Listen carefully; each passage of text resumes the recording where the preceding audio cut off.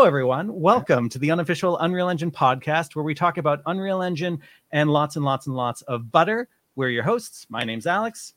My name's Jacob, and today we're really just catching up. We have a ton of stuff. Alex and I have really we've purposely not recapped any of it, honestly, just for the content. But we had a few eventful weeks here. Alex, do you want to kind of sum that up? Yeah, I mean, we're both wearing the same shirt right now from UnrealFest. We actually did not see a lot of each other during UnrealFest. Yeah. The original goal was like, we're going to have a bunch of interviews and we're going to sit down with a ton of people. And it was such a busy 4 days, whatever it was, that really we were on totally different paths. So part of what we're going to do today is recap that. Also, I was in Korea for a week, and I'm sure Jacob's been doing exciting things during that as well. I have a MetaQuest Pro now. Oh, yeah, I want to talk about that for sure. RTX 4090, and there's all sorts of things to talk about. So this is going to be kind of a free-for-all, just, what we're excited to talk about. The whole goal of the podcast originally was, hey, Jacob, I'm really excited about this thing. Can we talk about it? And Jacob saying like, yeah, let's do that and also record it. So here we are. Exactly. Yeah, I think, the first thing to talk about, of course, is, felt like kicked it all off was UnrealFest. That was an awesome event. It was in New Orleans for those who didn't hear about it or maybe have watched some of the sessions online. It was my first time in New Orleans. Me too. And so that was an experience in itself. I felt like I got out and tried to see as much as I can, ate lots of butter, which is, the segue we chose for this episode. But it was super eventful. It was 4 days, right? Like we were there for about 4 days. Yeah, and I have to say thank you, Jacob, for taking care of me from the airport. I was on the phone with a client, like trying to gather my bags, and he like got me into a vehicle with all my stuff. Like, I had two big giant an Escalade pulled up. I just stuffed him in it, tossed him and all his VR gear, just strained the car. Yeah, so we got in early Monday morning. Monday was just kind of like a registration day, and then it was like 3 jam-packed days of sessions and events and stuff around New Orleans. So it was a blast. Yeah, it really was. And it kicked off the first day, and it was like 8 or 9 p.m. And we had like a registration event, with some drinks or whatever.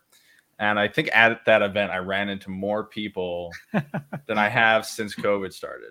It was just a ton of people who either I had only seen online, like only met online, or I had seen them at an Unreal event, prior to COVID, and it just hadn't seen them since. So that was just really awesome, honestly. I had a great time that first night, just catching up with people, and I don't know, it was a lot of fun. Yeah, it really felt like the first real community gathering in a long time. The last time anything like this happened that I think you and I were both at, of course, was Dev Days in 2019, which was a relatively small New York City only event. Yep. And there were maybe, 50, at most 100 people there. And I think there were over 2,000 people at UnrealFest in New Orleans. And they had to cap the registration. Yeah, exactly. They sold out. And it was people from all over the world, all these incredible communities, people who make YouTube tutorials and work in incredible studios and are part of Epic themselves. And just what a blast to hang out with all these living legends, as we might say. Yeah, for sure. I felt like I met a lot of people. I told you this a bunch. Like I felt like I was walking around and just like I would recognize someone and be like, oh, I watched actually an Unreal tutorial from them, like 8 years ago, and that's why I recognize them. It was cool. It was really cool to see all those people in one place. And also just a lot of new faces. One thing I did notice, even that first night, is that the majority of people I spoke to were not even games people. Like right. You would join a conversation and be like, oh, what do you do? What do you do? And then there'd be that one guy who's like, oh yeah, I'm in games. And everyone would just like ignore that guy. Like, oh, what is that guy doing here? Whereas, that is not what it would have been, 3-4 years ago, even. Yeah. What were some of the sessions that stood out to you, Jacob? Man, I think the thing is, every time I went to a session, it was always, man, I could go to that session or these other 3 that I also want to see. So I felt like I actually ended up just making way too many compromises in terms of all the stuff that I wanted to see versus what I got to see. I saw a few, I went to a bunch of sessions about, virtual production and media entertainment, because that's kind of my work domain. So I had to kind of justify the expense of the trip by, coming back with relevant information.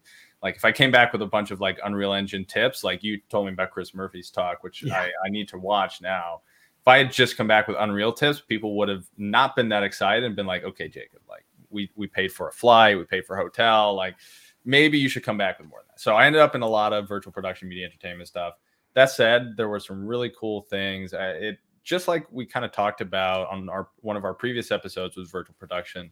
Everyone's really just figuring this stuff out. Yeah. Like I don't think anyone kind of has the full scope yet. To the point where, people in the middle of talk are being like, we don't really have the tooling or the pipelining necessary to do this, this, and this. Like when that happens, then like we can do this, and that honestly, that was kind of cool to some extent. It was cool to see, that this industry is or kind of watch this grow. So I really enjoyed that. I went to a few talks. I went to one talk on geospatial computing, like the Cesium folks, a few guys from, kind of the surrounding industries, and a company called Maxar, who, I didn't know by name, but, they do satellite imagery for they did satellite imagery for Google Earth. So, they operate satellites, which is like a whole nother level of infrastructure, which I thought was fascinating. And yeah, I really enjoyed that one as well. I think at the end of the day, there's just so much that I wish I had seen, and I need to find the time to sit down and watch more YouTube videos. Yeah. How about you? Oh, I'm embarrassed to say this, but I should say it. First time I'm saying this out loud. I didn't go to any talks. Oh, you didn't go to one? Wow, that's one. What I did end up doing was I kind of boxed myself into a corner by volunteering to be an assistant for almost all the labs. Like throughout the 3 days, there were labs happening all the time. And I knew the labs were the only things that wouldn't be recorded. They were these live sessions with about 30 minutes. And anyone who was coming into UnrealFest as a speaker through, a more internal part of Epic Games wasn't given a chance to sign up for any of those. And I was like, I wanted to go to the pixel streaming one and the stuff on the collaborative viewer template, all these different sessions. And ultimately, I saw when they asked for volunteers that was a way that I could get into all those sessions. But it meant that my days were just full of helping out with the labs. And in some cases, it's like, I don't actually know that topic very well. If I'm going to be helping out people in the room on it, I should probably learn a little more about that. But the nice thing I think that came out of both being a speaker and then being so involved with the labs was getting the blue shirt that anyone who is watching the video can see. This blue shirt is not like an indicator of like internal representative of Epic. It just meant like, someone who is at UnrealFest who needs to be able to get wherever they need to go, isn't going to need to wait in line, just can get into whatever room they need to for tech checks and all that. Yeah. Jacob, how did you end up with a blue shirt? That's the question, right? How do I have a blue shirt? Because, I did do some instructing for Epic, and I'm no longer doing that. So you might be wondering, hey, Jacob, did you steal one? Well, kind of, but, Alex was TAing all these sessions, and I guess you ran into some issue. You had a call or something. Yeah. And I don't know who you asked, but they let me sub in as a TA for one of the courses with Ed Bennett. Ed Bennett, yeah, who's awesome, by the way. He did a course on procedural geometry, and I subbed in, and I had a great time, honestly. I had a great time because it was cool to kind of be back in that mode, running around, kind of helping people with the engine. That's the kind of thing that I miss about being an instructor is, being hands-on and kind of guiding people through this kind of journey with Epic or, Unreal Engine. So I really enjoyed that. And I got to keep the blue shirt. They still stopped me at the border, so to speak. There was another three levels. Yeah. So there was a bottom level, then there was a second level where all the talks were. Then there was a top level with the hands-on lessons. And to get to the top level, because all the hands-on courses you had to reserve a space at, you couldn't go up unless you were registered for it, right? So I got to the top and I was like, oh, I'm TAing a course. I have the blue shirt. I ran down. They were very nice at the desk downstairs. They're like, we're going to take you on your word, which was very nice. They didn't have to do that. And then I got up and they said, no, your pass still says attendee. We can't let you up. So Alex had to come save me. But that is how I got the blue shirt. And I made sure to kind of let everyone know that I had a blue shirt after that. I kind of had to make sure everyone was aware that I had joined, the upper echelon of UnrealFest attendees. But yeah, I had a great time. I had a really great time. I'm sad to hear that you didn't get to any talks though. Yeah, I mean, I've been catching up on them. I'll bring that up in a moment. I do want to say though, just like it was super kind of Jacob to sub in for me because I was in a real pickle. I'd committed to TAing one of these courses and really had an important client call at that time I couldn't get out of. And so they were frantically trying to find someone else who could sub in, but we were pretty stretched thin. And so I was like, look, Jacob, he's an Unreal Engine authorized instructor. He's good people. I can vouch for him. And eventually we did get all the proper approvals for him coming in. So it all worked out great. I have been watching, now that a bunch of the Unreal Fest videos have made their way to YouTube, I have been watching a bunch of them and they're excellent. Yeah. I love everything there. And I could recommend a whole bunch of different ones based on different industries people are interested in. But certainly the one that's just a great catch-all for everyone that Jacob already alluded to comes from our good friend Chris Murphy, who I got to meet for the first time over there. And yes, the talk is called 35 UE5 features you probably don't know about. Yeah. And there's probably actually like 75. And it's just like rapid fire. It's 50 minutes of like this feature, this feature, this feature. Yeah. And I knew maybe like 20% of them, but then the rest was like, holy cow, that would have saved me so much time. There's a few of these videos on YouTube of like the evangelist team just going out and it'll just blow your, if you're like a dedicated Unreal Engine user, it'll just be like 45 minutes of you sitting there being like, with your jaw dropped, like I had no clue. Like it's just totally not obvious that you can do these things. And Chris Murphy's awesome. Yeah, I got to chat with him a little bit, and he was saying that with that presentation, he had a hard time because he's usually used to being very hands-on. And for that presentation, he had to do everything through slides, and he was all thrown off. But I haven't watched it yet, but I've heard it's great. He did a great job.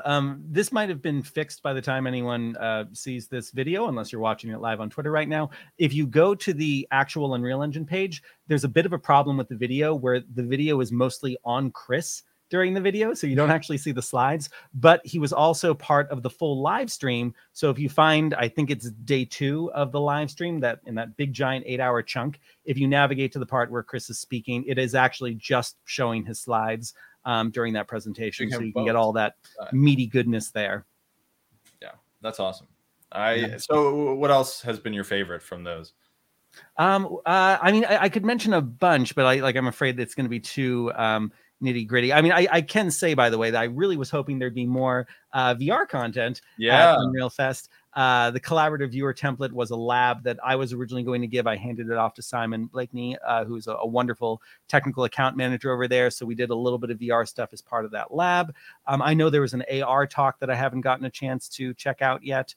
But then, yeah, I mean, I guess I haven't even really said directly yet. I gave a talk about virtual reality. It was called OpenXR in UE5. And certainly between all the labs I was TAing and preparing for that 2-hour talk, which was like a giant marathon speaking, there was just not a lot of time for me to like sit down and relax and enjoy everyone else's presentations. So that's another reason why I was a little too busy during the week. Yeah, your talk was great. I only got to the first half because I ran right after lunch because I was like I was exhausted by the time we got to that last day, and I had to like run to like see someone off. But man, I really enjoyed the first half, and it seemed like everyone was super excited to like have a VR talk. Like people were like, "Where's the VR content?" And I'm happy that you kind of got to fill that role and be the VR guy at UnrealFest. Yeah, which is tricky because kind of like with this podcast as well, it's very tough to also toe that line between saying like, I do work for Epic and I teach for Epic and I know all these things about how to use Unreal Engine well. I am not an official representative of Epic. So when you get people asking like very direct questions about like when will this feature be released? And it's like, I can speculate, but I don't know. So it's tough to remind people that like I'm just a fan of the engine, just like you. But the talk did go very well, and in the second half in particular, we really dove deep into some things I didn't expect to, like the new enhanced input system, which is a wonderful new way of, especially if you want to migrate your inputs from one Unreal Engine project to another. They're all .u asset files now. So you're no longer going into an ini file and like modifying all the text there and like, oh, I want to keep these inputs, but add these other new ones. You can just be like, hey, I'm migrating this one blueprint. As part of this blueprint, there's a whole bunch of inputs, and those are all UAsset files, and they'll all come along with it. And that's really nice. Yeah, that's awesome. Honestly, I haven't like had a chance to dive into that, but I there's so much that I was like, oh man, I wish, like, I want to get into that. I want to try that. Oh man. Yeah. But that talk has not been posted yet. I heard they're releasing the talks in order, and I was the very last session as part of a very weird time slot because my talk was an hour and then a lunch break and then the other hour and then UnrealFest was over, which actually worked out well because I just stayed in my room for another hour and a half after that and gave demos, and then got taken to a secret demo. Someone actually pulled me into the Hilton Hotel later and showed me something that blew my mind. Really? And I hope that we get to talk about it on a future episode of the podcast. But that was like a really nice treat. I got to have the secret demo and then like rushed off to the airport and then just had that to think about on my my way to Korea. Wow, yeah, that's a real like tease, man. I want to hear about that. Yeah, that sounds cool. Yeah, that was really man. Where do I get dragged into? That sounds awesome. Anyways, I guess so what else did you do in New Orleans? I saw you the first night. Yeah. What else did you get up to?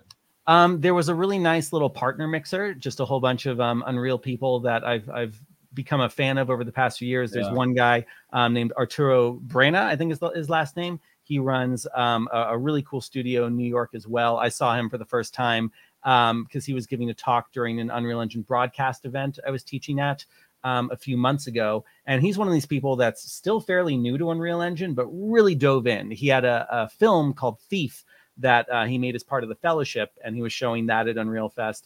And my kids love his little short film, and we've been talking for a while about what makes it special. So he's a very cool guy because his background is primarily broadcast, and he's coming into Unreal Engine from that. And he's interested in making more cinematic experiences, more hands-on and virtual reality and interactive. And then I'm coming more from that world, and I'm looking at a lot of the content I'm doing and also saying like, hey, it would kind of be nice if this could be more cinematic, and wouldn't it be nice to have like live streams that look great in addition to the more virtual reality / interactive versions. So we've been having these really nice conversations over the past couple months. We also keep seeing each other at different events, SIGGRAPH and AWE and what have you. So that's been a really fun discussion, and just goes back to what you're saying, Jacob, about like the breadth of people who are at UnrealFest, because I think one of the reasons why it's such a wonderful community is everyone has a certain level of humbleness, because everyone is still kind of a beginner to this engine. It's so hard to ever be a quote unquote expert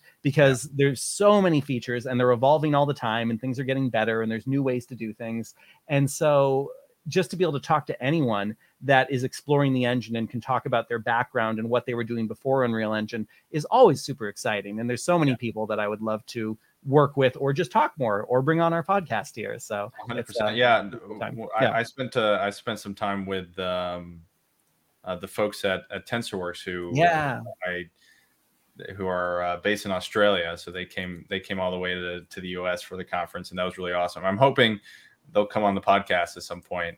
But I ended up spending a lot of the evenings with them and some of the other cloud folks, just kind of having a good time. I saw some awesome music. We ran into the lead audio engineer. What's his name? It's like Aaron, or man, this is gonna kill me. We ran into him at a jazz club downtown at 11 p.m. and we ended up striking up a conversation about audio and Unreal Engine in this jazz club, which was just awesome, right? Like that's the best possible scenario, right? You walk into a club, you have a drink, you listen to some awesome music, and then you can just talk about Unreal. What else?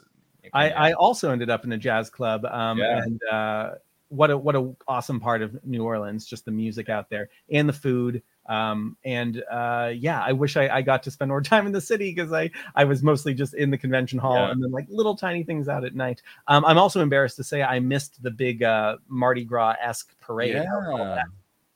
What you had something to do on a deadline or something? That was the yeah. for my talk, and I hadn't done nearly as much work on it as I had planned on doing by that point. Gotcha. So I was like, I don't deserve the festivities right now. I have to put my head down and get this done. It was a good time. It was a good time. Yeah.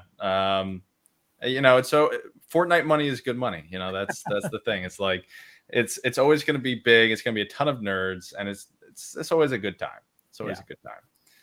And all right, so that was Unreal. I mean, that's really just a pretty brief recap of UnrealFest. But what was your key takeaways from the week? Like, what give me one or two things that you felt were, really impactful about that time. The key takeaways for me were that everyone wants to help. Everyone is eager to hear about anything you're working on and how they could work together to make it better. I mean, to bring up the TensorWork folks, for example, like I was peeking into that lab session because I was TAing another one, but then talking to Luke and some of those folks afterwards, I've now had all these great follow-up conversations with them, and we're discussing all these new features that we could either add to the official Unreal Engine pixel streaming plugin or start to potentially do as like a fork of their GitHub or something like that. And there's a number of instances of that, of just people who realized that there was some way I could help them or they could help me. And it's just all about that community building. So to see all these people in person,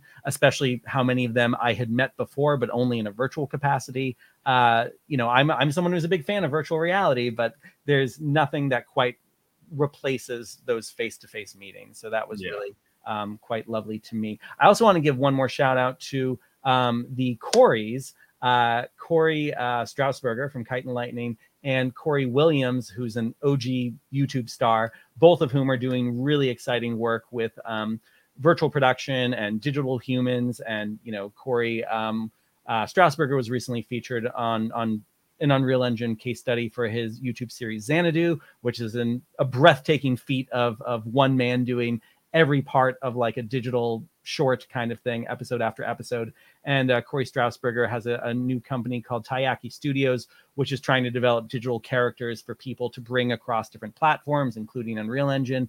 And the efforts that I've seen both of them putting into showing what's possible with a small budget, or one person on a team or a very small team, to generate really compelling content is just so exciting to me. For anyone that has storytelling ambitions, to start to see Unreal Engine as a one-stop shop for expressing yourself in whatever crazy, wacky way you might see fit. That's something that I really came away from UnrealFest thinking like, wow, these tools just keep getting better. And between the tools themselves and the community of people who want to help everyone learn those tools, I just feel like we're in a time of an embarrassment of riches, I guess you could say. Yeah, honestly. I felt like the biggest thing that I walked away with is that this thing is just moving faster than like any of us can fathom. It feels like every time you log in and you look at the Unreal Engine like Git repo or whatever, like so much has changed. And there's so much new stuff, and there's so many cool things going on that like it's just like it's getting away from everyone. Like there are I would imagine very few people who still have like a full picture of everything that's going on inside this community, even inside just like the technical parts of this. Like I think it's just nuts to kind of witness. And I really got the feeling that a lot of people there, compared to kind of the sorts of, kind of vendor specific conferences that you might see elsewhere, like everyone was having a great time because they don't have to pay for Unreal Engine. Like that's like, I think we really kind of underestimate how big an effect that has. Like everyone there is choosing to use Unreal Engine because they like it, whether or not they can afford it, maybe they're starting a business based on it. It doesn't matter. Like everyone there enjoys working in this tool, and no one like it wasn't like gate kept, you know, like anyone can kind of participate. And that's a huge deal, because then you just see all sorts of interesting people, and like you get a chance to just, this thing just accelerates in a crazy way, which I think is one of the brilliant things that, you know, Epic did with Unreal Engine. Just the fact that they made that commitment and have kept to it is huge. I think the other big thing is that, you know, like I said at the beginning, and like we mentioned a couple of times, that Unreal Engine is like, it's not it's calling it a game engine and kind of bucketing it to games is funny now, right? Like, because it's really so much more than that. Like there's, I mean, I would assume, and I think they throw this up on a slide at like the keynote, that 55 to 65% of the licensees or something like that are for games. Mm-hmm. And that might sound like, oh, that's a lot, but no, it's a game. Like if you looked at this, you know, 10 years ago, it would have been, you know, 89, 90, 95%, you know. So Unreal Engine really isn't a game engine. It's something else, right? And it's really kind of fascinating to see that. Those were my key takeaways. Yeah. Pretty cool event. I hope they do it again. Yeah, 100%. And I'm sure they will, honestly. I think everyone had such a valuable time there. One funny quick last observation about everyone on the staff and speaker side was the frantic holy cow, Unreal Engine Preview 1 just dropped. I guess we better try to include some 5.1 content in a talk that I originally created for 5.0. And then the first day of UnrealFest, Unreal 5.1 Preview 2 came out. Now everyone's like, oh, I was going to give a live demo. Do I try to upgrade to Preview 2? Is it going to be more stable? Is it going to crash? That was just a hilarious scampering going on behind the scenes. Yeah.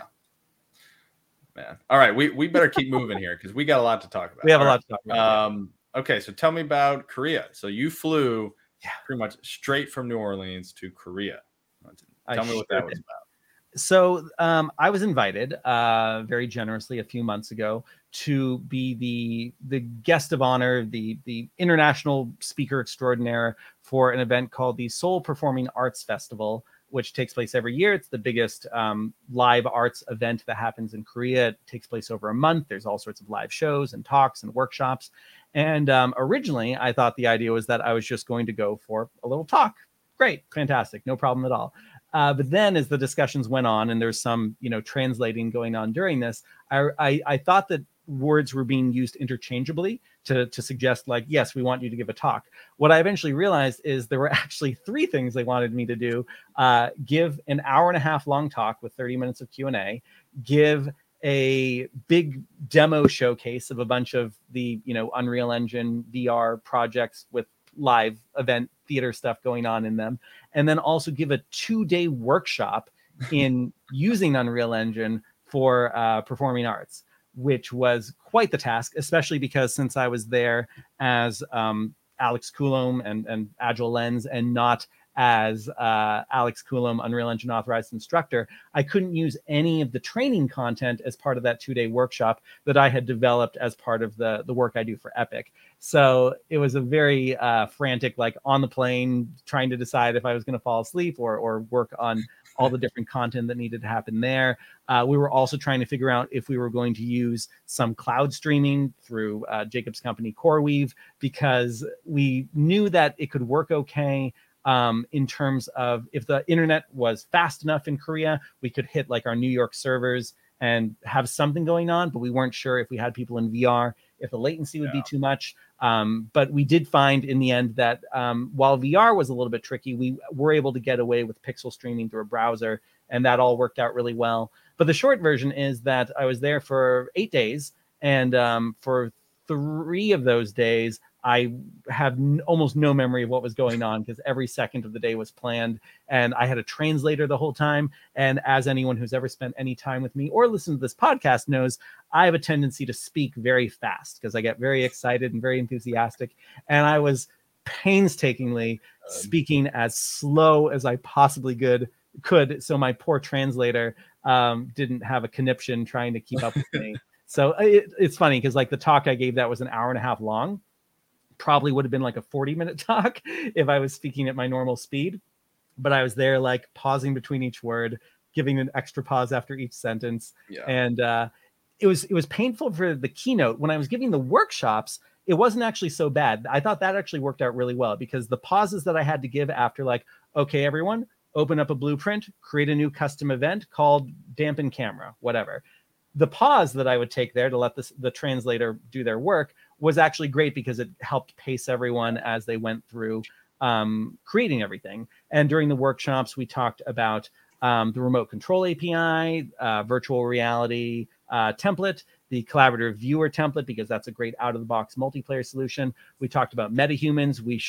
I showed everyone how they could scan someone and then bring that into MetaHuman Creator through Mesh to MetaHuman, the plugin, and then start controlling that with Live Link Face. So I tried to give like a nice smorgasbord of all these different workflows of how Unreal Engine could be used in different contexts. And what was nice, because some Unreal Engine users there were more advanced than others, I would be giving these lessons, but then every 30 minutes or so, I would take a pause and go around the room and check in with everyone. And I made it very clear, like, if what I'm teaching right now isn't super relevant to the work you're doing, work on your own thing, and then we'll talk about that. So it was about 50-50. About half of everyone who I spoke to had questions about what I was showing on screen and wanted to understand that better. The other 50% were like, hey, I'm trying to make this live performance cat, dog, rabbit experience. Do you have any idea why my animation blueprint isn't behaving the way I think it should? And so I would just kind of, sit down with everyone. That's tough. That's tough to pick up people's projects though, right? Like, yeah. But, I kind of love that too. Like for, the Unreal Authorized Instructor program with instructor-led training, we have all these courses that we teach, but then also we do these Q&A sessions. And the Q&A sessions are terrifying and really fun because they're unstructured. It's kind of just, people come into their questions and just ask them. And then for 2 hours, you're just doing your best to respond and saying like, oh, I really don't know the answer to that, but like, I'll try to get back to you. Or you're saying, I really don't know the answer to that, but let's see if we can solve it together right now in the moment, which is always a fun challenge. Like, at what point are you showing a good process for troubleshooting and trial and error? Yeah. And at what point is it like, okay, we just worked on this for 30 minutes and got nowhere, we need to move on? Yeah, that I remember when I was teaching courses, like, I mean, because I taught a lot of courses on blueprints, like occasionally you're going to hit a point while you're presenting, usually, where it's like something's not working. I don't know why. And like, I always had a backup project on my computer. That's the classic thing, right? You save off a copy at different stages so that if you fuck up, you can just kind of get to that next checkpoint. But I would try and on the fly kind of evaluate and be like, okay, like what can I do to troubleshoot? Like, how can I kind of teach them good practices? Because there are a lot of troubleshooting tips or tools built into Unreal with like the debugger system and kind of doing step throughs and stuff like that. And it's a pretty powerful system that people just don't know how to use because it's easier just to print to the screen, right? Like it's just easier. But every once in a while, be like, okay, I'm going to try and go through this. 15, 20 minutes later, we make it. And then I would almost always get a comment of being like, I'm so glad you walked through that. Like that's going to save me so much time next time I run into an issue. So I think if you can do that, like that's always going to kind of pay off for everyone, honestly. Like you get to kind of refine the practice of troubleshooting while also teaching someone else like what your mental thought process is of getting through an issue. Right. Yeah. Something else that was cool about some of the attendees of the workshop was some of them were, just starting out in Unreal Engine for the first time. Some of them had been doing it for 7 or 8 years, like longer than me. And some of them were trying to understand how they could use Unreal Engine as in terms of budgeting for like a very large project and hiring people. So I had one choreographer coming to speak to me afterwards about a dance piece they're putting together. And they were trying to wrap their head around the costs they should budget for, doing the thing they wanted to do. And I was throwing out some numbers thinking like, oh, I know how tough it is in the arts, like budgets are always low and tight. And she's like, oh, what you're saying is very inexpensive. And I was like, oh, well, ideally it would be, 3 times the number I just said. She said, that is still very inexpensive. And I'm like, oh my God. Like, hire me. Yeah. Dance piece. Yeah. It's nice to imagine that Unreal Engine could start to be used in very high production value, performance art as I don't think is happening very much right now. The closest thing you might see is like a live concert, but dance, theater, things like that tend not to have that happening as much. So it's cool to think there could be more of that on its way. Yeah, for sure. So I saw at one point you were giving a talk in like some sort of silo. Like, what was that about? It was really cool. And I should show some pictures of the different places I was at. So everything that I was doing for the Seoul Performing Arts Festival was in a place called the Oil Drum Event Center or something like that, or the Oil Drum Arts House. And they're literally these giant freaking oil drums that are decommissioned and repurposed to be these event spaces. So the first one where I was giving my showcase and my talk in, they just converted it all to like concrete and glass, and that one's like beautiful and steel.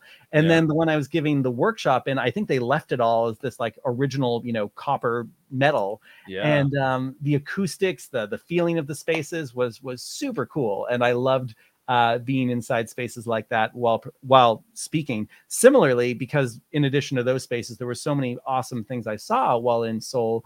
I found that less so than trying to take pictures of things, I was using apps on my phone like Reality Capture and Polycam and Sitescape, and actually creating, digital twins of as much as I could. I went to visit Lotte Concert Hall, which was actually the very first theater I worked on. And Lotte Concert Hall is right next to this giant shopping complex and Lotte Tower, which is the 5th tallest building in the world. And in the shopping complex, they had like a Studio Ghibli store with like a Totoro cat bus and all that. So there's so many things where it's like, okay, I'll take a picture, but then I'll spend like 2 extra minutes just walking around this thing and scanning it.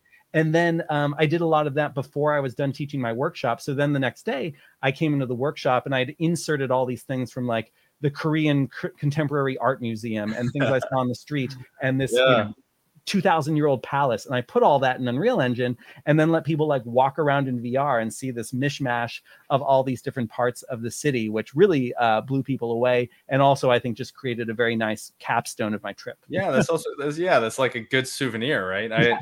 Have you seen the stuff that like Luma AI is doing?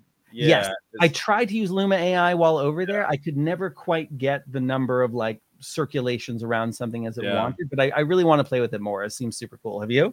I have not tried it yet. I think it's very cool. The results I've seen have been really interesting. Obviously, like you feel like you're always getting something that's cherry picked when it comes to scanning. Like scanning is tough. But it's the results I have seen like have handled things that other things have not, like, glass. And I saw one capture of like a fire, like a fire pit, people standing around it, which usually, would be nonsense, right? You would get a scan and it'd probably be some huge blown out blob in the center, because a fire just emits ton of, light of all spectrum, and it's just going to mess with anything. Right. But no, like you spun around and it was like, it didn't look like a perfect cartoon fire, but it was contained and it looked nice. So I've been very impressed with the results I've been seeing there, and there's just so many cool projects kind of like that, AI enabled everything, that I think is fascinating. And I'll actually probably throw out one during our shout outs later. So we'll get to that, but I think that's so cool. So what are you scanning with when you're just walking around? Just my iPhone, just an iPhone 12 Pro Max, and trying to keep a battery with me so it doesn't die. I didn't have a SIM card most of the time I was there, so I was really at the whim of whatever public Wi-Fi I was getting. So you're just taking pictures and then you put it in what? Yeah, so the different apps work in different ways. So, and we should draw a slight distinction here between like LiDAR and photogrammetry and NeRFs, neural radiance fields. I think Luma AI actually uses NeRFs, but things like Polycam, they can use like the LiDAR sensor on the back of like an iPhone, and it'll actually mesh geometry in real time. It tends not to be super accurate, but it's a great way to get like the basic dimensions of whatever object or space you're walking around. Then yeah, things like Sitescape will create like a point cloud, and that can also be meshed if you want to, or you leave it as a point cloud. And then things like Polycam can also allow you to take a whole bunch of photos, which is classic photogrammetry, and then you can upload all those photos to the cloud, and then it processes them all and spits back out a 3D model where if you did a good job and your photos weren't blurry and you got enough angles, you can get like a chef's kiss, very beautiful 3D model of a space or an object. And for the most part, yeah, that's what I was trying to do whenever I could. Yeah, that's awesome. Just an aside, side story. We're opening a new office in Jersey, and we have this bright blue wall.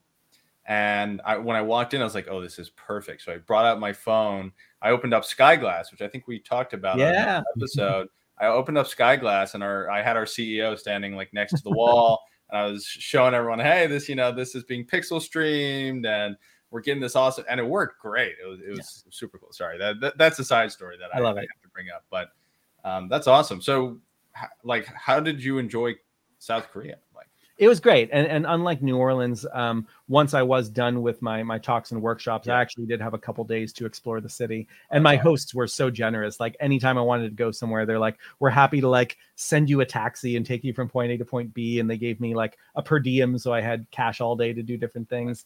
But I got to go to a theater show, which was a dance piece using Rococo and motion capture and all that, which was super cool. Although, funnily enough, their Rococo suit was broken. I was supposed to bring our Rococo suit. Our Rococo suit was broken.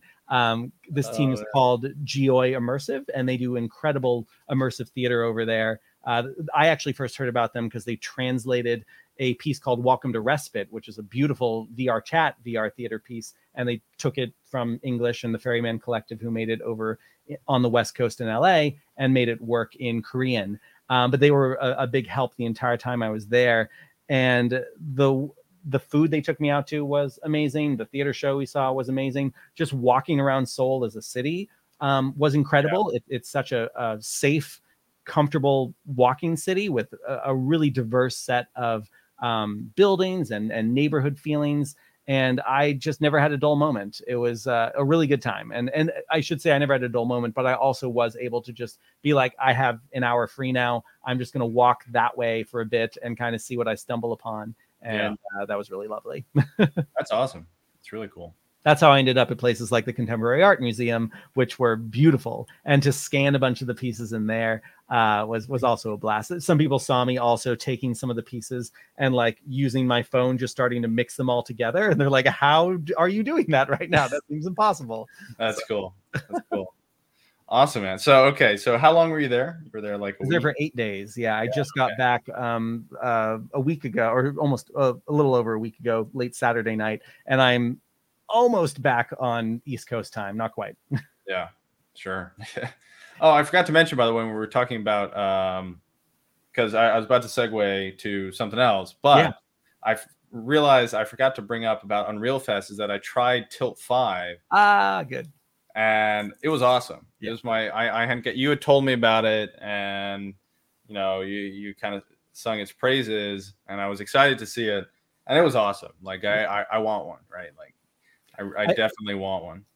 I love how guerrilla rogue style Tilt 5 is. Like they did not have an official booth at UnrealFest. They had a guy, Ryan, who is just kind of going around and popping up in different places and like pulling out the Tilt 5 board and just giving demos, which I thought was delightful. And yes, Tilt 5 is amazing. Jerry Ellsworth, the CEO, is one of the smartest people I've ever met in the world. The Unreal Engine plugin recently came out. I'm fortunate. I've been beta testing it for a little while, and it is so plug and play. Like you drop the plugin in your Unreal Engine project, you open it up, your Tilt 5 acts the same way VR Preview does, and you can just see whatever's going on in your scene happening now on the board in front of you. It's a really cool device and experience for augmented reality at a much wider field of view than what you would get with Magic Leap or HoloLens. Wider field of view, and I really did not count on how big a deal it would be just to have natural occlusion with my hands. Yes, like that's one of the things, like in VR, you struggle to do that in pretty much every case. Like it's an extremely complicated problem. I haven't tried the new, Meta headset, but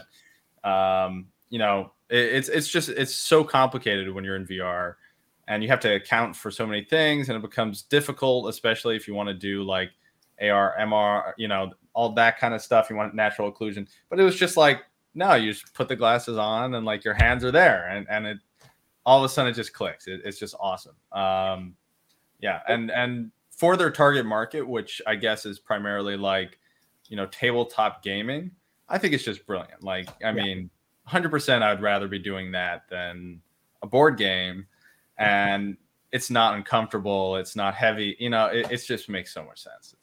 Yeah, and I love the way that they're very focused from a marketing angle on tabletop gaming, which I'm a huge fan of. I used to design board games in all of my free time back in the day. We could talk about that. Actually, funnily enough, the very first conversation I had with Jerry was I had no idea who she was, but she asked if she could interview me about some of the board games I made. And I'm like, sure, random lady. And I didn't know about Tilt 5 or any of her work. And that was a really cool introduction. But in addition to tabletop gaming, I think the device and the setup, it's so easy to look at it and also think like, oh, the utility here for ArcViz and looking at like a site model, the utility here for tabletop theater or looking at an automotive, design, whatever, is really endless. So I really wish them the best. And I have 3 Tilt 5s here at my house. And so I'm looking forward to send me one. Sorry? If you want, someone can send me a Tilt 5 if they want. Ooh, cool. I will accept one. I don't have enough followers though. So if you want me to have a Tilt 5, follow me on Twitter. Yes, and make sure to send the board too, because I have 3 sets of Tilt 5 glasses, but only 1 board. So, right now everyone has to gather around that single board. That being said, you can also buy like a very cheap retroreflective material on like Amazon or something. I got some for $20, hung it up on my wall, and that becomes this wonderful extension to your Tilt 5 gaming area. Which, by the way, just to really quickly, what Jacob was saying about occlusion, the way hand occlusion works is because projectors are coming out of the Tilt 5 and they need to hit this surface in order to be displayed. So since your hand probably is not retroreflective, it just naturally blocks that view. And it's just, there's your hands and there's the digital content behind it. It's so natural and doesn't take any extra processing power. So super cool. It makes so much sense. It just makes so much sense. Yeah. It's such a clever invention.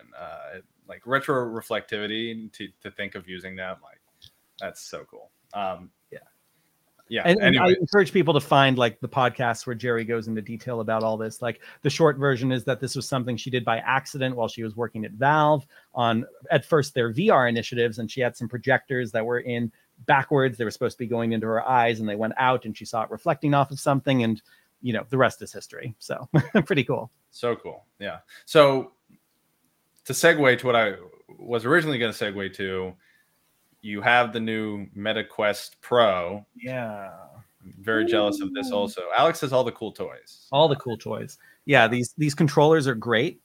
They feel excellent. They're the most ergonomic VR controllers I've ever had. And they have like a little pen tip. This little part here can twist off. I was very intrigued if it like actually made sense to use. I didn't think it would, but it actually feels like a big black magic marker version of like a Wacom, because it's pressure sensitive. And basically, once you have the pen tip in there, you don't have to worry about pressing any triggers or anything like that. You can just press on a table and start to draw in virtual reality or mixed reality where you still see the real world. And it feels really good. My 5-year-old made like a beautiful giant painting tonight in Gravity Sketch. That's awesome. And my favorite thing to do is to take those kinds of concept drawings, tilt brush, Gravity Sketch, etc., and then bring that into Unreal Engine, and it becomes kind of like 3D trace paper for then deciding what the more refined version will be. Yeah.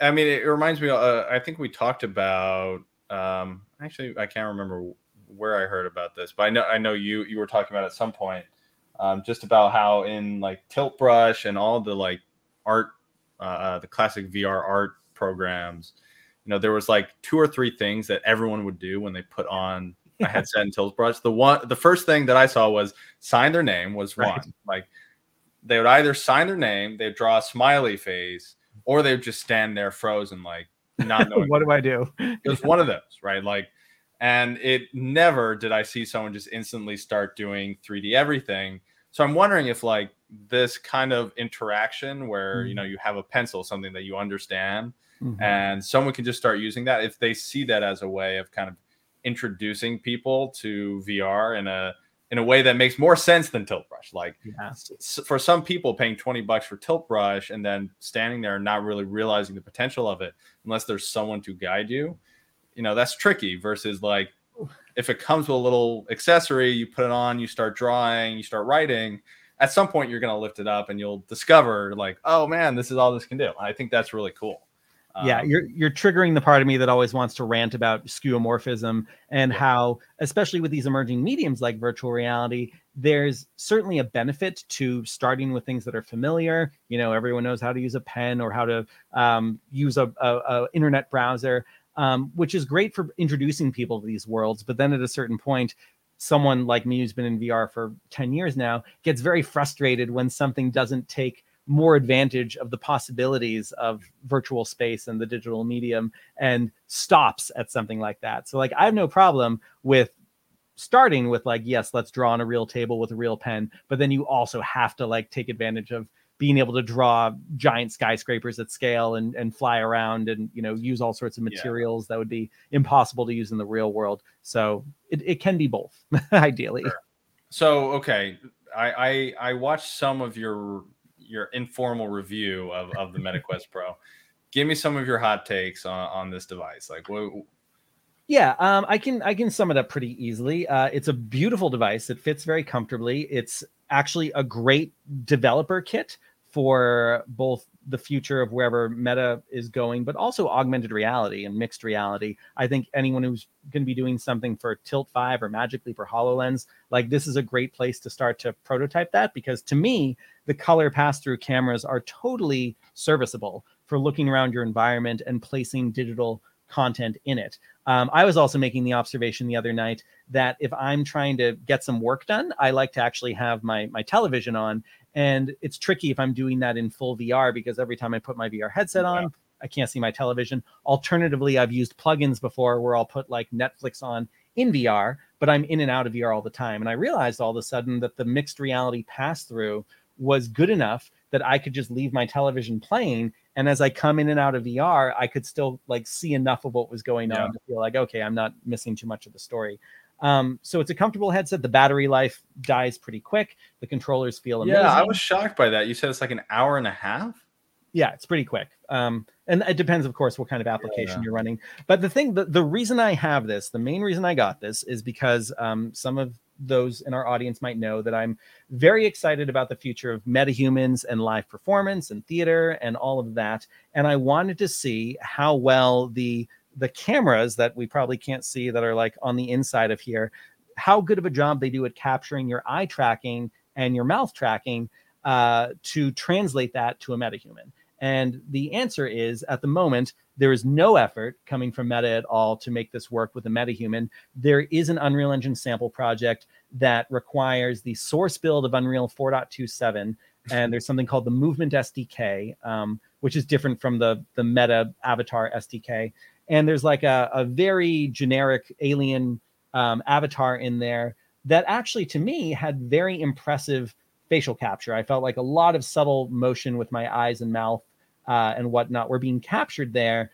In addition to I could use hand tracking. I could use, the controllers if I wanted to and get almost a Valve Index level of hand tracking. And it kind of knew what my upper body was doing, though we're nowhere near the point of like, we have legs yet. Yeah. And so I started down the path of trying to translate this over into metahumans, but it's really like a backwards manual process. There's just no real connection between how metahumans work and how the Meta SDK is working. So I'll get there. But for the moment, actually, I just have to give a shout out to HTC, because this is my Vive Focus 3 dev kit.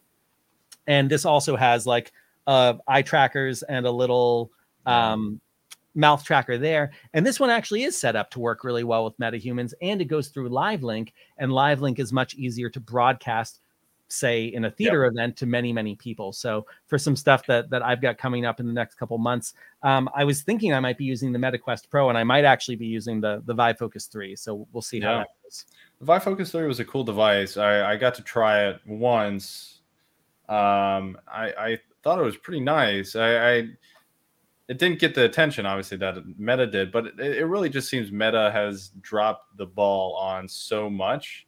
And it's just shocking to me, honestly. I mean, the device seems really cool. Like, what Meta has always done really well is their hardware, you know, the physical hardware is awesome. Like, they've done an exceptional job. The stuff that they do with like AI, you know, inside out tracking and all that, obviously has been a game changer for VR, you know, consistently. But like back in the day, it felt like they were very tightly coupled with the community of developers inside of Unreal and Unity, and whereas I have not gotten that impression more recently, or at least it seems that. Like, I mean, most of the folks that I knew there aren't there anymore. So maybe, I mean, I'm sure that's part of it. But the stories I have heard is that, like, besides like the link cable and some of the like kind of ease of use stuff, it hasn't progressed the way people kind of expected it to for such a big company. Yeah, and I mean, going back to our discussion about what a lovely event UnrealFest was, I mean, that's how Oculus Connect used to feel back in the day. And now it's just a streaming event. I was very surprised by how wooden and overly scripted everything at Meta Connect was this year. I can't remember if we've already talked about it. I couldn't even watch it. Yeah, I can't watch it. Yeah, it just felt very like, and now we are going to present this. Isn't this great? Yes, it sure is, Mark. And there's no real value to that for me. And so, like exactly what you said, just to echo your sentiment, I think it's a incredible device. The hardware is there, the potential is all there. It's very poorly marketed. It's not worth $1,500 unless you're a dev who's really diving into where all of this is going to be.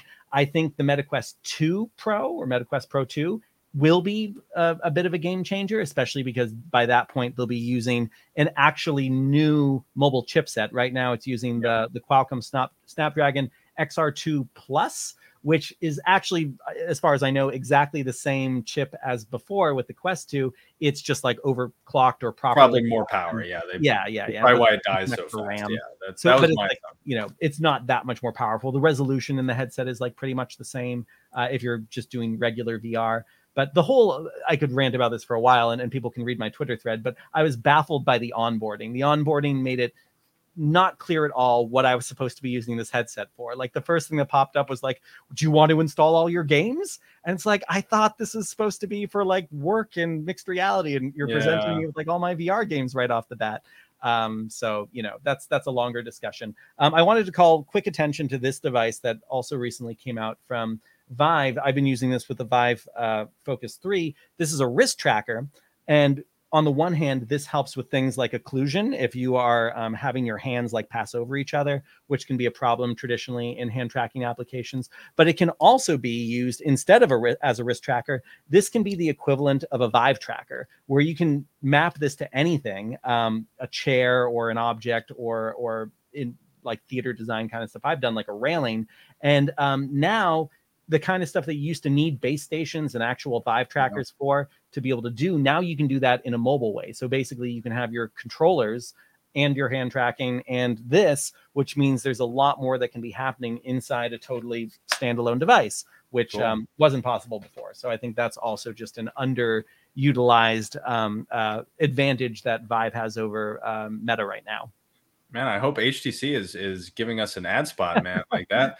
You've been all over it, but yeah, that's some cool stuff. You get to play with all this really awesome HTC stuff, and I remember I saw a demo a while back of their like virtual production, like Mars, their like box, and that was so cool. I was like, we all need this. Like, it just, even if you're not doing virtual production, just being able to drop in a system, attach all your sensors, everything.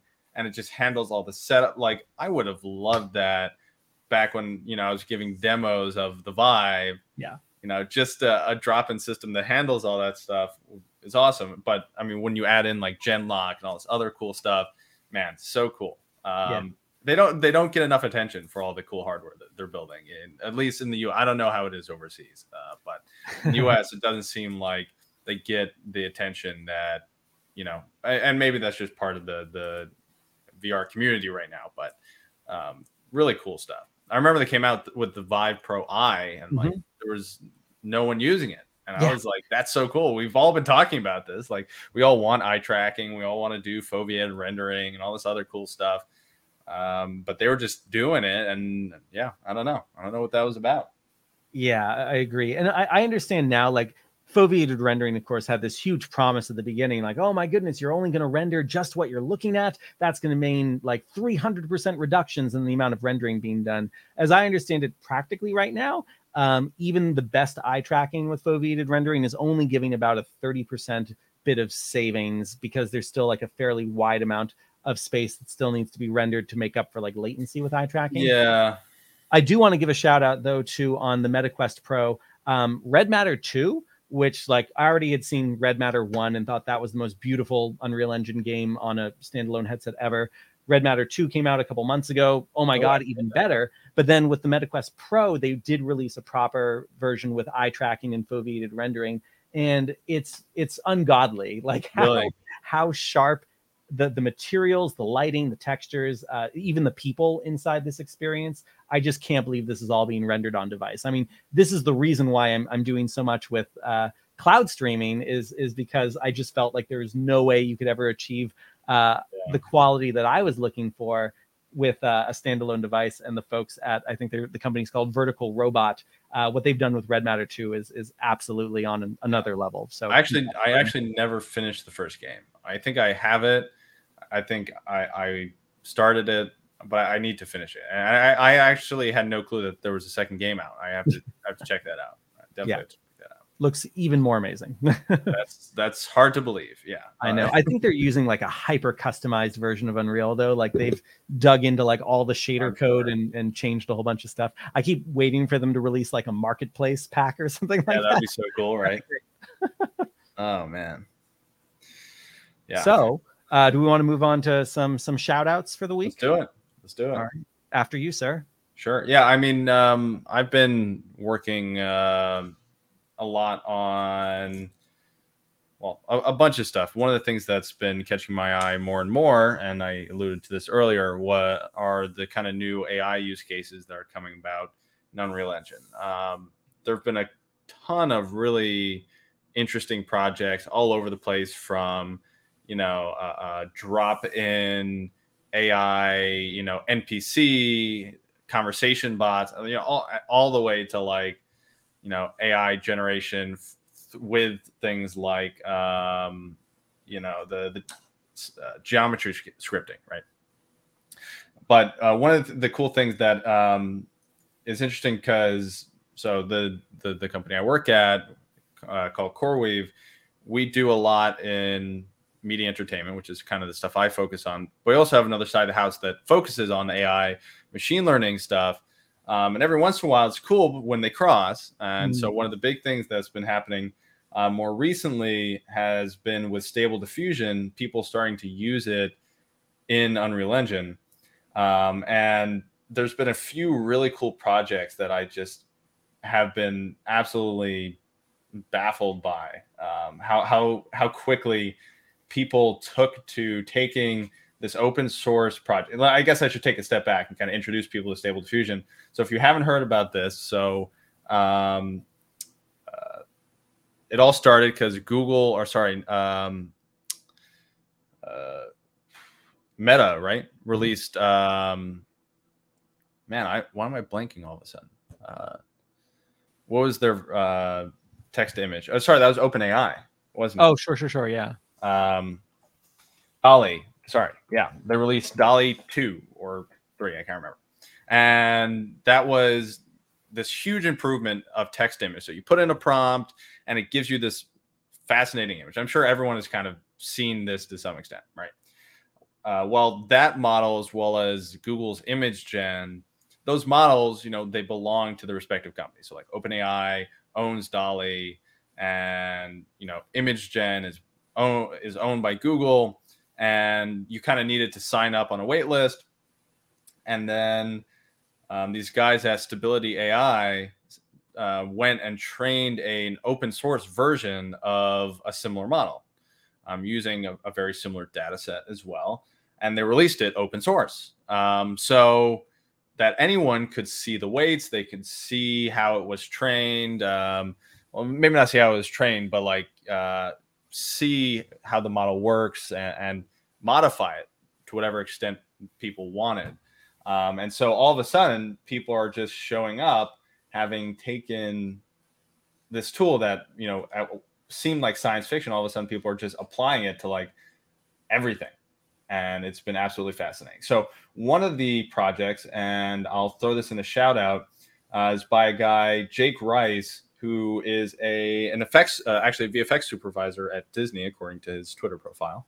But he was working on a concept that I was really fascinated with, which is, okay, back in the day when you were making materials for games, especially when you were just learning, it was always, and this was pre-mega scans and pre a lot of this like kind of more kit bashing stuff that I think is actually really awesome today. Like there's no point in going out and building a bunch of materials if you can just like kit bash it from mega scans, in my opinion. But back in the day that didn't exist. So what you would do is you would, if you had like basic Photoshop knowledge, you'd go in and you try your best to like make a texture.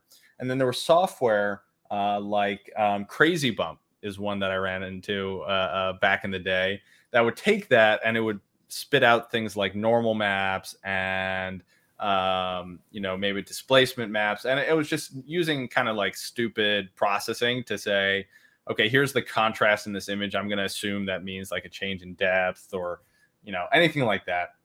But what I've been interested in is, okay, like let's say you have this text to image. What happens if you like feed in a UV map and tell it, I would like a, you know, a surface that is, you know, a moss covered rock.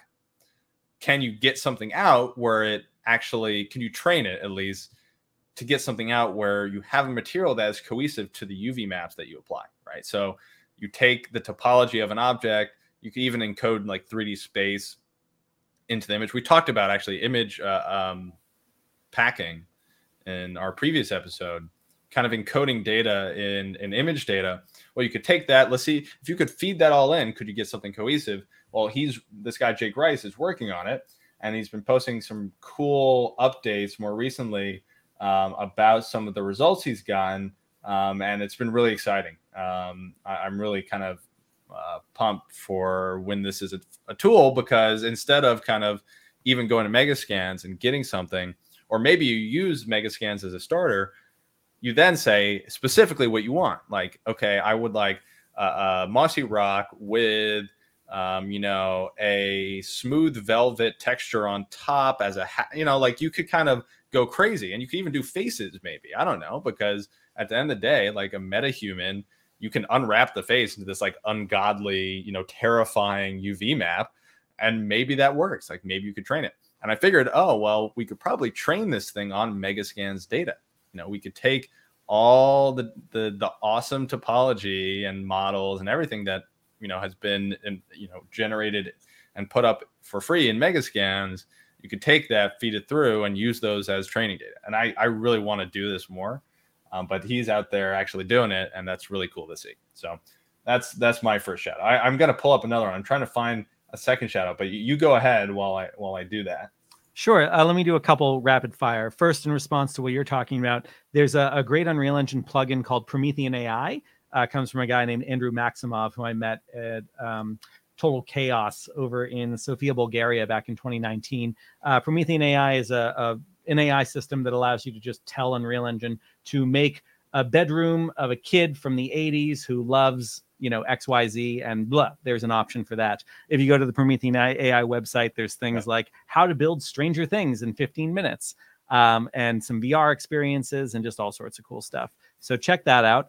I also want to give a quick shout out to Jonathan Winbrush, who I got to meet at UnrealFest, really excellent Unreal Engine educator. And he right now is doing a series called Unreal Engine 5 in 5 days. And it is an absolutely excellent, like, getting started with Unreal Engine day 1 through 5 just breaking down some of the key things that really anyone might be interested in knowing. And kind of like the tips that Jacob and I were talking about earlier from Chris Murphy, even if you already do know Unreal Engine, I bet if you watch a little bit of Jonathan's series here, you're going to see things that you had no idea were even great. So never a bad idea to go back to the fundamentals and just see if there's anything you've missed in building up the foundation of your knowledge in Unreal. For sure. Cool. I found my second shout out here. So there's been another really awesome project by this guy on Twitter at Scotty Fox TTV. Mm-hmm.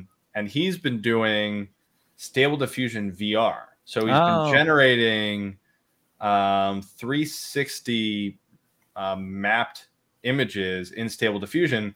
And he also has a few experiments where he does live diffusion. So you'll be looking around and it will be actively reprocessing your viewpoint. And it's an acid trip is what it is. Like it's nuts. Everything's warping and kind of re-result. It's really so cool. I would definitely recommend you check out his profile.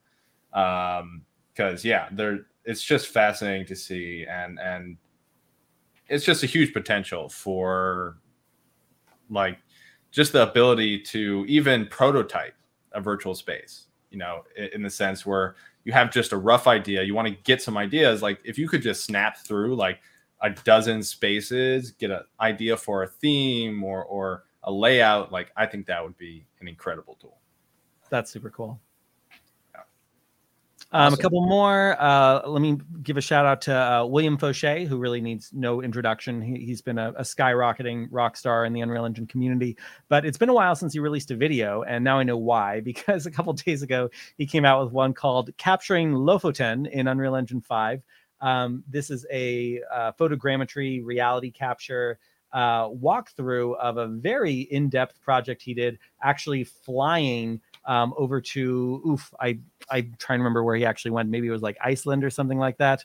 And scanning, or by scanning, I mean taking like hundreds and hundreds of raw high-res pictures of a couple different places. And what I love about this video too is he goes through all the mistakes he made, like not having enough SD cards, trying to capture something that was too reflective, realizing that it was too cloudy, or not too cloudy, too sunny, and there were too many shadows to do what he originally wanted to do. So you really get to see his whole process, and the result is still a stunning piece of Unreal Engine cinematography, but it's very cool to understand that it's quite different from what he was originally planning, and that there are all these different steps along the way that he had to go through in order to get that final result. So I really appreciate detailed walkthroughs like that. Again, that's called Capturing Lofoten in Unreal Engine 5. Awesome. How do you spell that word you're saying in the middle? Lofoten. Awesome. Yeah, we'll have it in the description on YouTube. And depending on where you're listening, you can probably find some of that stuff there. For those of you who do listen on a podcast platform, I recommend if you want to run through these shout outs, you go to YouTube. YouTube just has, the description section is much more conducive for more detail like this. So definitely check it out. And while you're there, subscribe. Yeah, do that. Why not? It doesn't hurt. Awesome. Well, this has been quite the recap. I'm sure there's more that we've just completely forgotten to talk about. Yeah. So many cool features in 5.1 that I didn't even know existed. So many cool things I'm excited for. But, yeah, that's all we can cover in an hour and 13 minutes, apparently. I know. I'll give a shout out to a few things I hope we can cover in the next episode. One is the complete overhaul of media in Unreal Engine 5.1. Yeah. So much easier to deal with videos now. I think that's worth diving into a little more. I also want to talk a little bit more about the looking glass and what a really cool device this is for Unreal Engine 5. My Unreal Engine or my UnrealFest talk will hopefully be out by the next time we do an episode. So I'd love to be able to point people to that. It will be on the Unreal Engine YouTube channel. Also this week, I managed to procure an RTX 4090 and an RTX A6000. I thought it was going to be an RTX 6000 with the Ada Lovelace architecture. It's a regular RTX A6000. Oh, I didn't know And I'm that. going to be installing both of those in my office in New York City. and running a bunch of tests in Unreal Engine and VR. So I'm sure we'll have something fun to talk about there. Yeah, you're just going to hear me being salty because I want one. Awesome. Yeah. You can come to my office, Jacob. Yeah, it kind of sounds like I kind of need to. I got to try out all this stuff. Yeah. Well, anyways, folks, we will catch you on the next episode. Until then, like, subscribe, rate, whatever it is. It really, we appreciate it. We apologize. There's been such a wide gap between episodes. This thing is hard. We didn't realize how hard it was to keep on a production schedule.